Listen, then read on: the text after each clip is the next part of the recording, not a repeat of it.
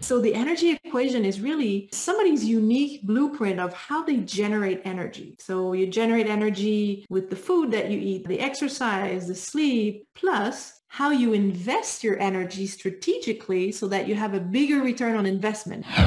Welcome to the My Future Business Show, where we get you in front of your best audience and keep you there. Not only are we interviewing the biggest names in business to help you become even more successful, we're inviting you to book your spot on the show to help you grow your business. So at the end of the call, make sure you fill in the interview application form at myfuturebusiness.com/interviews. Hello and welcome to the My Future Business Show. I hope you're doing really well today, and thank you very much for joining us. Now, if this is your first time on the show with us, you're in for a treat. Now, if you have been supporting the show for any length of time, I'd just like to say thank you very much for that support. It's making all of the difference knowing that the show is making a difference for you. Now, on today's call, I have the wonderful pleasure of spending time with mind, body, emotional alchemy practitioner and master NLP transformational health coach, Catherine Gagnon. Welcome to the show, Catherine. Thank you so much. A pleasure to be here. Absolutely. Now, just for context, Catherine, I'd like to share with the callers that, again, you're a health and life coach, energy and sensitivity mentor, a Lyme disease expert, which I'm going to take a bit of a deep dive into that one, and primary healthcare nurse. And we're going to be talking about what you're calling the energy equation and ways to invest your energy for the best results. Now, that's a lot to get through in a relatively short amount of time. So hopefully we can do all of those things. But let's talk about you for a moment. I'm wondering where you're calling in from today. Calling in from Quebec in Canada, close to Montreal. Beautiful. And what do you like about that area? You know what? I came to live here because I live next to the mountain where I've been hang gliding for 15 years. And so I do that in the summertime, and in the wintertime, it's cross-country skiing and downhill skiing. So a place where all of my passions are reunited. Oh, that's wonderful. And I'd love to talk a little bit about hobbies and sports. And you're an actual hang glider pilot. Let's explore that for a moment. Yes. How did that come about? You know what? It's Rick, we're not that many hang glider pilots in the world. Somebody made a compilation not too long ago. We're about 15,000 in the entire world. And for me, it was always dreaming about flying. Like literally in my dream as a child, I wanted to fly. I wanted to be an airline pilot. And it came at a point in my life where I needed a rebirth in my life. I had just gone through a separation, and hang gliding kind of came around, and it literally gave me wings towards my new freedom to be more of myself. And I have to say that I wouldn't be the person I am today if it wasn't for 15 years of safe, adventurous hang gliding around the world. Yeah, that's wonderful. And I'd love to talk about that in the context of risk later on, if we could. Now, but with that, I've jumped out of a plane at 14,000 feet. I was terrified, but I did it anyway. And the exhilaration that you get up there with the birds, it's just undescribable, isn't it? It is. For me, it's like a big meditation, honestly, because it forces me to be in the present moment and feeling the air on my face, and being in tune with the elements and seeing the clouds forming and the birds, and following my intuition on where to go to find the uplifting air. It's just a really almost a mystical experience. For me, it's like a big meditation. And that's incredible because you're controlling this structure, and under its own steam. It's quite weighty, would it be? Yeah, I mean, I'm small, meaning I'm not heavy, so I fly the smallest wings there are. Right. But it is a pretty physical sport. I mean, if we compare with our kind of cousin sport, paragliding, hang gliding is much more physical to kind of move this thing around. So no, look, I'm thankful that we're able to talk a little bit about this, because it really gives some context to the core of the call later on. Now, tell me about the first time you did this by yourself, because as I understand it, prior to that you have to jump with somebody. Is that correct? Yeah, you have to, learn and do some tandem flights and with an instructor. And the first time, I'll remember that all of my life. I bet. The first time, it's like, I mean, it's one of the biggest fears of mankind is to fall off a cliff or fall in the Yeah. abyss or something like Yeah. that. So I was lifting my wing going and What then am I putting it doing? back and then lifting it. Oh my God. Probably took me 15 minutes to launch, but the first launch, it's like that first time that I overcame one of mankind's biggest fears, that I just launched myself in the air and trusted the wings that were above my body, Yourself, that they yeah. were, it's such it's like a breaking free from anything that was holding you back, literally. Wow, what an it's experience. it's it's quite a sensation. A couple of Yes. things I'm taking from this already, Catherine, is you become empowered. You become confident. You're dealing with risk. You're dealing with fear, and all of this later on in the conversation must dovetail back into how we manage ourselves, and it must have contributed. But before we get into that side of things, I'm wondering, do you have anything else you enjoy doing? Do you like a movie now and then, or do you like movies, going out? You know what? My mom used to say that I had too many passions, and that was kind of a good problem. But I've been a real passionate outdoorsy person. I love biking. I love kayaking, Mm. skiing. I do cross country skiing, downhill skiing. I love horseback riding, Yep. hiking mountains. I Wow. used to travel. In fact, I went to Australia. The first time I went somewhere by myself in the world was when I was 20 years old, and I went to Australia for Oh. 8 months. And what a delight. It literally felt like home. And Yeah. and then I wanted to touch all 5 continents by age 25, and I did it multiple times. So traveling, you know, in the pre-COVID era used to be something I was doing quite a bit. So do you still have a bucket list? You know what? I still have a bucket list, and most of the things now are mostly in my internal journey. Like I used to want to travel to get to know myself, to break free from the routine, from the structures that I felt were limiting me. And I mean, I traveled to Africa, to Asia. I've done some voluntary work, and flying hang gliders and kite surfing and all that. And now the bucket list is more about mystical experiences, Mm. connecting to something greater than myself, Mm-hmm. deepening my intuition, and that connection with souls that I've passed. And so Yes. that's where I'm navigating more these days. I mean, I'd love to sail on a boat. Mm-hmm. Yeah, those sorts of That things. Yep. Yes, those sorts of things, but it's no longer this kind of quest to do. Conquer the Is this world. exactly? Because I kind of feel like I've done it, and in a way I continue to do it with hang gliding and stuff like that. But now it's more like understanding. I would say the bucket list now is more the quest for putting together all of the knowledge, all of the Mm-hmm. wisdom, all of the experiences that I've lived, Mm-hmm. throughout my career in medicine, Yep. and now what I'm doing and integrating quantum physics and the law of attraction, and just really putting everything together. So I think I'm feeling inspired to invent new language to explain the global unity that we can feel when we're one with consciousness. But that's kind of a little Yeah, bit no, out that's there. macro. That's absolutely macro, and I get it. I've had this conversation a number of times, and I think the world is shifting towards this because there is absolutely something there to behold and benefit from. Now, if I might, Catherine, I'm a big lover of pets, and I'm wondering, do you think that pets' spirit come from somewhere else? And how much do you love pets? Do you have your own pets? I used to have birds and horses, All kind of right. the big and the The big and small. the small. And I do believe that not just animals, but the living consciousness, Mm-hmm. animals sense things, and they inform us of the state of the world, really, and they're great mirrors of the state of our internal world also. I remember my horse used to be moody like I was when I was a teenager.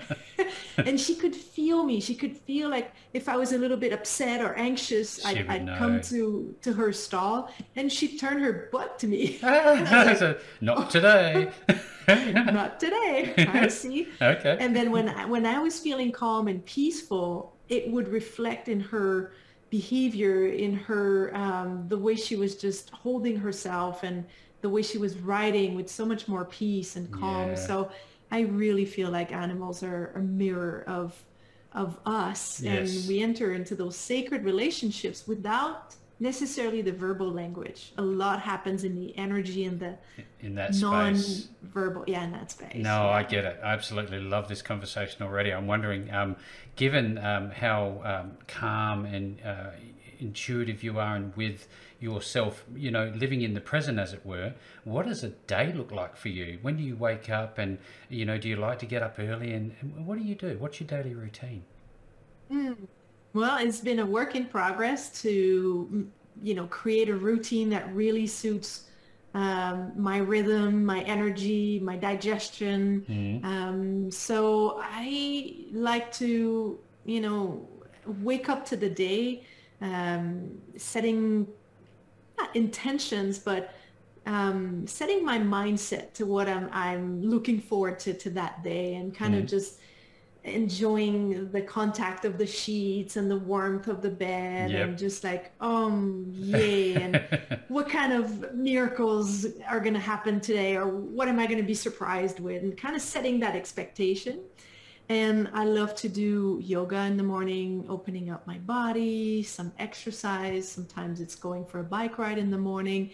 I'm really someone who needs to move my body to feel good and to kind of align my thoughts, so that when I have breakfast later in the day, my digestion was never good for an early breakfast. So when I was working as a nurse practitioner and I had to be in the office at 8 o'clock and I had 45 minutes of commute time, I had to eat and finish by 7:15, which my belly was like, no, we don't like that. So I eat later in the day and take time to chew and eat mindfully. And then I start working around 11 in the morning, and depending on the day and if the afternoon is nice, I can't stay indoors when it's sunny outside. I'm just like the sunflower going outside. Now, I wonder, Catherine, if you could share with us, we live in tumultuous times, and I wonder how you break away from, I guess, the system that is media and what we're hearing around the world today. How do you stay away from that, and do you stay away from it, and how do you manage it in your mind? That's a great question, and this is actually something I do myself and with my clients, which is emotional alchemy, and we can talk about it later. But one of the first things that I've stopped doing maybe 5 years ago is I stopped listening to the news. I stopped watching the news, and I've been like, okay, if I need to know something important, I'll see it through social media, I'll hear it. It's but somewhere. It's going to be somewhere. And I remember when the pandemic started, I was looking into all sorts of information, and I was feeling unraveled and distraught until I thought to myself, okay, maybe there are things happening, that we don't know. There might be potential for abuse of power and things like that. But if I buy into the stress of that, I'm not participating in the solution. I'm being a part of the problem. So I chose to focus on my vibration, staying high vibe, staying focused on what I want to see happen in the world. And if I hear, like right now we live in chaotic times with Ukraine and Russia, I like to take that as a contrast to say, okay, here's the world that I want to live in. I want to live in a world where human wellness is the priority over profit. I want to live in the world where we have mutual understanding, compassion. And I don't know if you know the Hawaiian ritual of the Ho'oponopono. No, I do not. It's like a forgiveness prayer that is sending out, connecting through the quantum field. It was a psychiatrist who went to Hawaii and looking at the inmates imprisoned charts, he would recite this Ho'oponopono, which is 4 sentences. I'm sorry. Please forgive me. And it's not like I've done something wrong, but in the collective, please forgive. I love you and thank you. And that's been kind of a key of how I've kept my vibration higher. And of course, you know, meditating, but it's really staying focused on what do I want to see happen in the world. So not letting myself being distraught by what I observe, but creating a reality, which is, you know, quantum physics and the law of attraction. And I find that by myself managing my emotions and helping other people to manage their stress, their anxiety, to be more at peace, to be more intentionally creating their reality, that all of these pieces add up to raise the vibration on the planet and hopefully, you know, we come to a better reverse. Day. Exactly. Absolutely. And that's what we're all hoping and praying for right now. I wonder, you have such a good energy about you, and I know that you are well educated. I'm wondering if you can share a little bit about, I guess, your formal education, just again for context. Yes. Well, my formal education, I became a nurse in 2004 and a nurse practitioner in 2012. So here in Canada, the nurse practitioner role is pretty much like the family doctor. So I was prescribing medication, you know, blood tests, doing follow-ups of patients and all that. So that was my formal education. I also worked in Northern Quebec in Native, you know, First Nations communities. I've always been sensitive to First Nations. I mean, when I stayed in Australia, I stayed for 3 weeks in an Aboriginal community. Oh yeah. Up in the Flinders Ranges. Yes. Fantastic. Wow, in South Australia. Really cool. It was, yes. Excellent. And I think beautiful place. You're in Adelaide, right? I am. Don't hold that against me. I'm in McLaren Vale, in fact. Okay. Yes, I know where that is. Yes, very good. Very good. So yeah, so that is my formal background in the medical field. But I've always felt like it was incomplete. In fact, when I first came on the job after my undergraduate, I worked in ER in a busy trauma center in Montreal. And I remember thinking to myself, wow, one of the things that medicine has done is to separate the body and the mind. And right from the get-go, I could tell that you don't separate the body and the mind. It's actually a mistake to do that. So there came the quest to learn more and to be more integrative. And so that's when I did my health coaching course and then the mastery course to deepen the skills, and my master NLP course. And now I'm doing a PhD in natural medicine, which is the medicine the way I've always envisioned it, which is bringing quantum physics and the law of attractions into medicine, into health, and into energy medicine, which it's a true version of I guess the word holistic, because sometimes you see the use of the word holistic being used quite fragmentedly, if that's a word. Would you agree with that?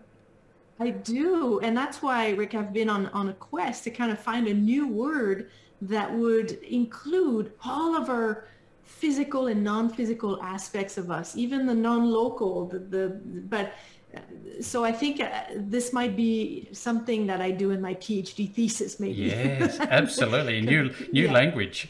Exactly. Now, I know that you, again, you're educated and you must follow and learn from people. Who do you think really influenced you, I guess, in your formative years, in the earlier years, and do you still study and learn from particular people?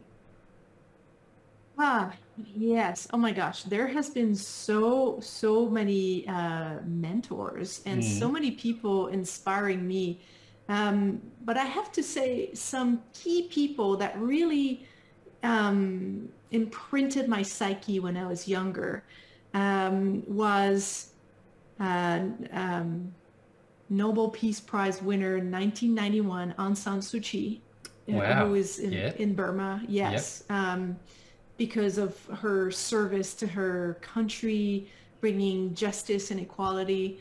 Um, I have been very inspired by, of course, the work of Gandhi and Mother Teresa. Mm. But now I'm understanding more why, in the sense of not necessarily the selfless gift, but it's more of channeling the anger that they perhaps were feeling into aligned action to instill change, Yeah. into non-violent action. A And transformation. Yeah. yes, and now I've been learning so much from people such as Joe Dispenza, Bruce Lipton, um, what's her name?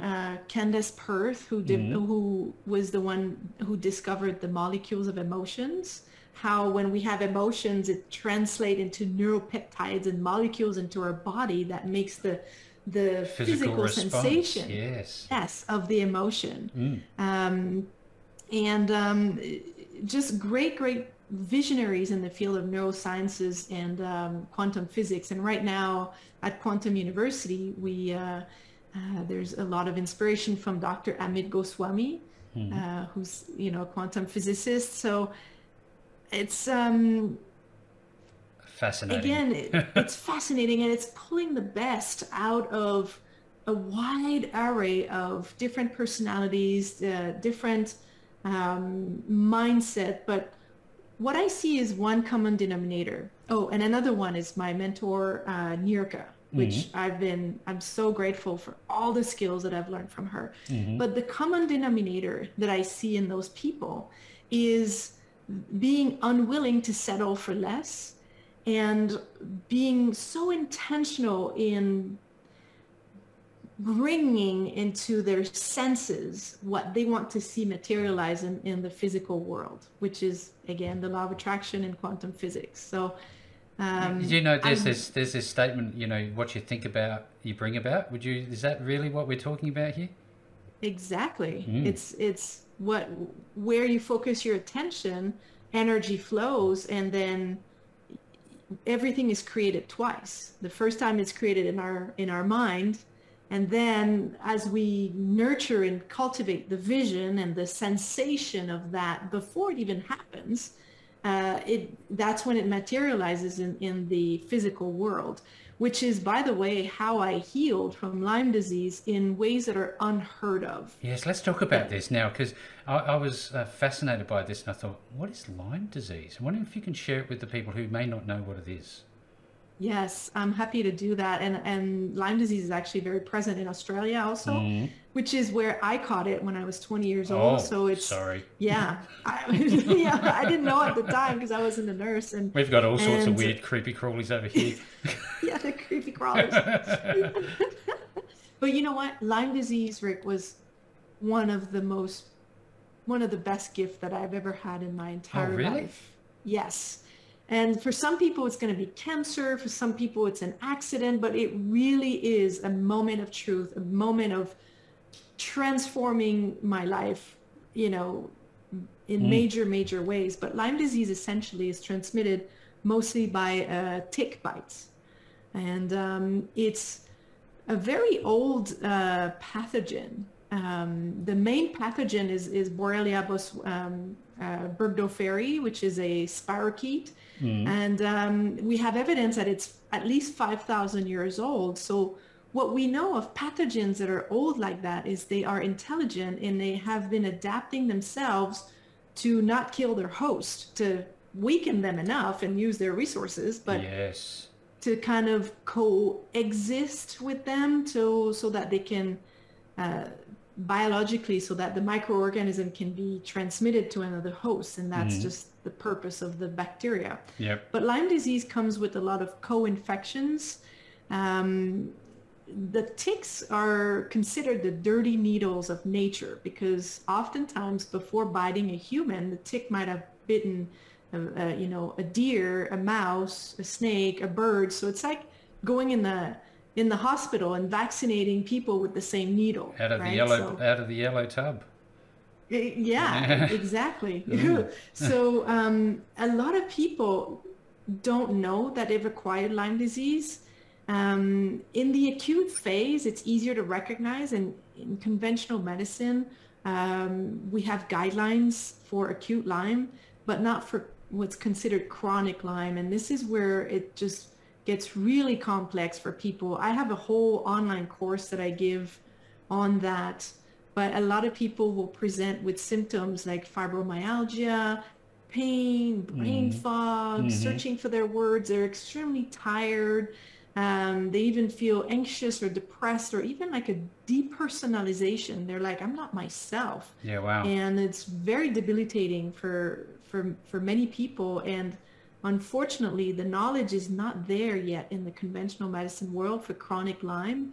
And so the diagnosis might be missed for many months or even many years. So the body continues to be under attack. So for me, I didn't know, but in 2000 is when I acquired Lyme, which, you know, I knew in hindsight, but it just all came out in 2016, and it literally almost killed me.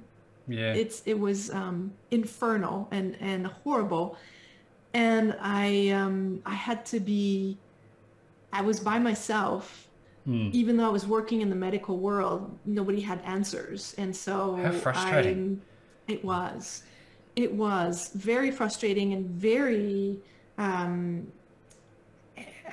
anxious. I was anxious, and there was so much uncertainty, but I'm the one who found my diagnosis. And through a series of just researching and learning a bunch of stuff. Yeah. And so you've got a course on this.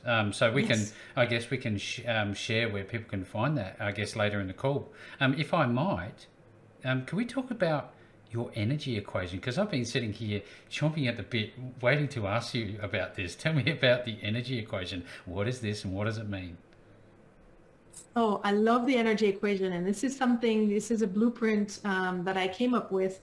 I've always been somebody who's very energetic and, you know, has a lot of zest for life. And when I was sick with Lyme, I had so little energy that all of a sudden the notion of having energy became so precious that, you know, when I work with my clients, I was like, what is it really that I'm doing with energy? And it was a morning I was on my bike, and then I downloaded a mathematical equation, which is how my brain works. It's both scientific and spiritual. So, and so the energy equation is really somebody's unique blueprint of how they generate energy. So you generate energy with the food that you eat that's right for you, the exercise, the sleep, your mental nurturing, your, you know, positive emotions. So how you generate energy, plus how you invest your energy strategically so that you have a bigger return on investment. It's just like money. Yes. And the way I describe that is,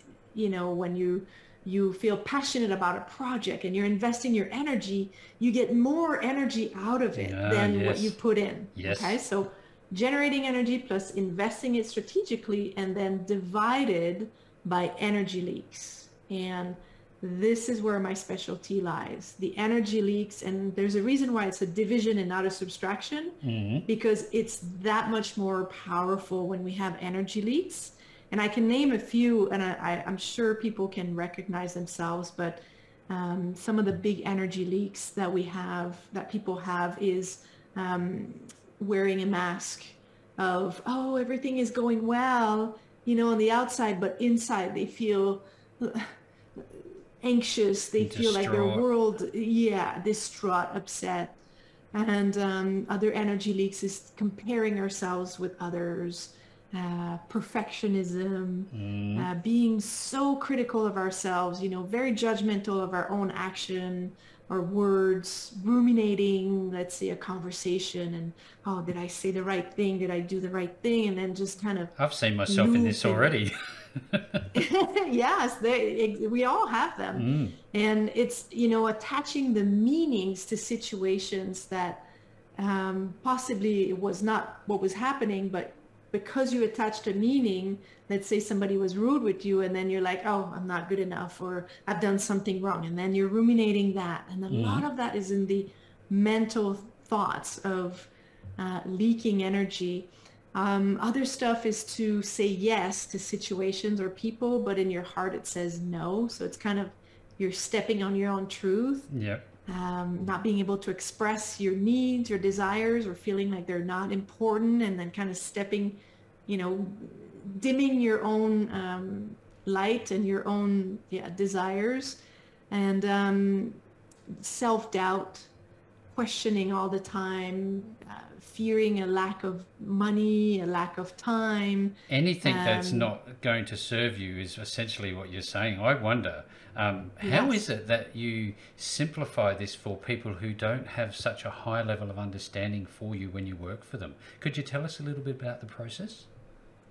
Totally. And, my process is pretty advanced in the sense of we go deep into the subconscious mind. And it's almost like we go into the coding system of the computer to literally reprogram the limiting beliefs, Yes. the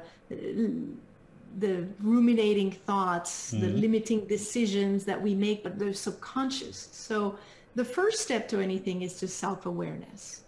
And self-awareness, it's really following, being present with yourself and following the energy in your body. And I can give examples of, if you've encountered a situation and you walk out of there and you feel uncomfortable, you might feel a constriction in your throat, or like your gut is stuck. Yep. So just being aware of how your body is constricting or reacting to energy leaks is the first step. What is draining your energy, or what are you tolerating that you have to force yourself to do something, and it's just like, you don't want to do that. Those are, yes, pain. Those are energy leaks. And pain in the body is a huge, on the physical side of energy leak, pain and autoimmunity or intolerances or allergies that are kind of subclinical, but that give you all kinds of symptoms of fatigue and brain fog and things like that. So the first step to anything is self-awareness. So I have a way of asking people questions to bring them back in their body. And let's say they're telling a story and they're getting all amped up, and I'm like, let's pause here. Where do you feel that in your body? What is that sensation? Oh, okay. So when I'm stressed, I feel this heart palpitating. Oh, I feel this sweat on my forehead. So then it becomes their indicator. And once you've seen something, it's very hard to unsee it. Yeah. Impossible almost. Yeah. It's like a neurological remapping, isn't it? I wonder, in all of this work that you're doing, I think about neuroplasticity and things like that. I'm sure that has a part to play, and I'm sure that if you don't already have one, is there a book coming for all of this? There has to be. I had a book in writing, and honestly, I had to stop writing it just because with the PhD studies. Yes, too much. And my business is just, and my mind, already is getting expanded. So, but there is more than one book. Absolutely. I can tell, that's for sure and certain. Now, you've touched on the fact that there are certainly books in there. There's courses that people can get their hands on. I think it's about time that we share, because I'm positive there'll be people on the call today going, well, I need to know more. So on that basis, Catherine, where can people find you and find your courses and things like that? Yeah, so my website is, it's bilingual, French and English. So it's www.catherinegagnon.ca. So I'm going to spell it, but it's my name. Yep. CATHERENEGAGNON.ca. So on my website, the different programs are there where people can book a discovery call, which is always the point of initiation, because in that discovery call, we really uncover the subconscious. We start mapping some of those subconscious limiting beliefs, and we uncover what's been holding the person back, or what's been, stopping them from feeling good and accomplishing their goals, and getting just those cursory level things. So exactly. So if you're on this call today, as per normal, be making sure that you have the links back to Catherine and her wonderful work at catherinegagnon.ca. And this has just really touched the surface. I wouldn't even say touch the surface of what's involved in Catherine's work. And with all that being said, Catherine, this has just been such a fantastic call. Thank you so very much for joining me on the show today. Thank you so much. It's been really, really a great pleasure. Thanks for joining us today. If you enjoyed the call, then make sure to subscribe, leave a comment, share us with your friends, and book your spot on the show at myfuturebusiness.com/interviews. And if you're looking for solutions that will help grow your business, then visit myfuturebusiness.com/shop.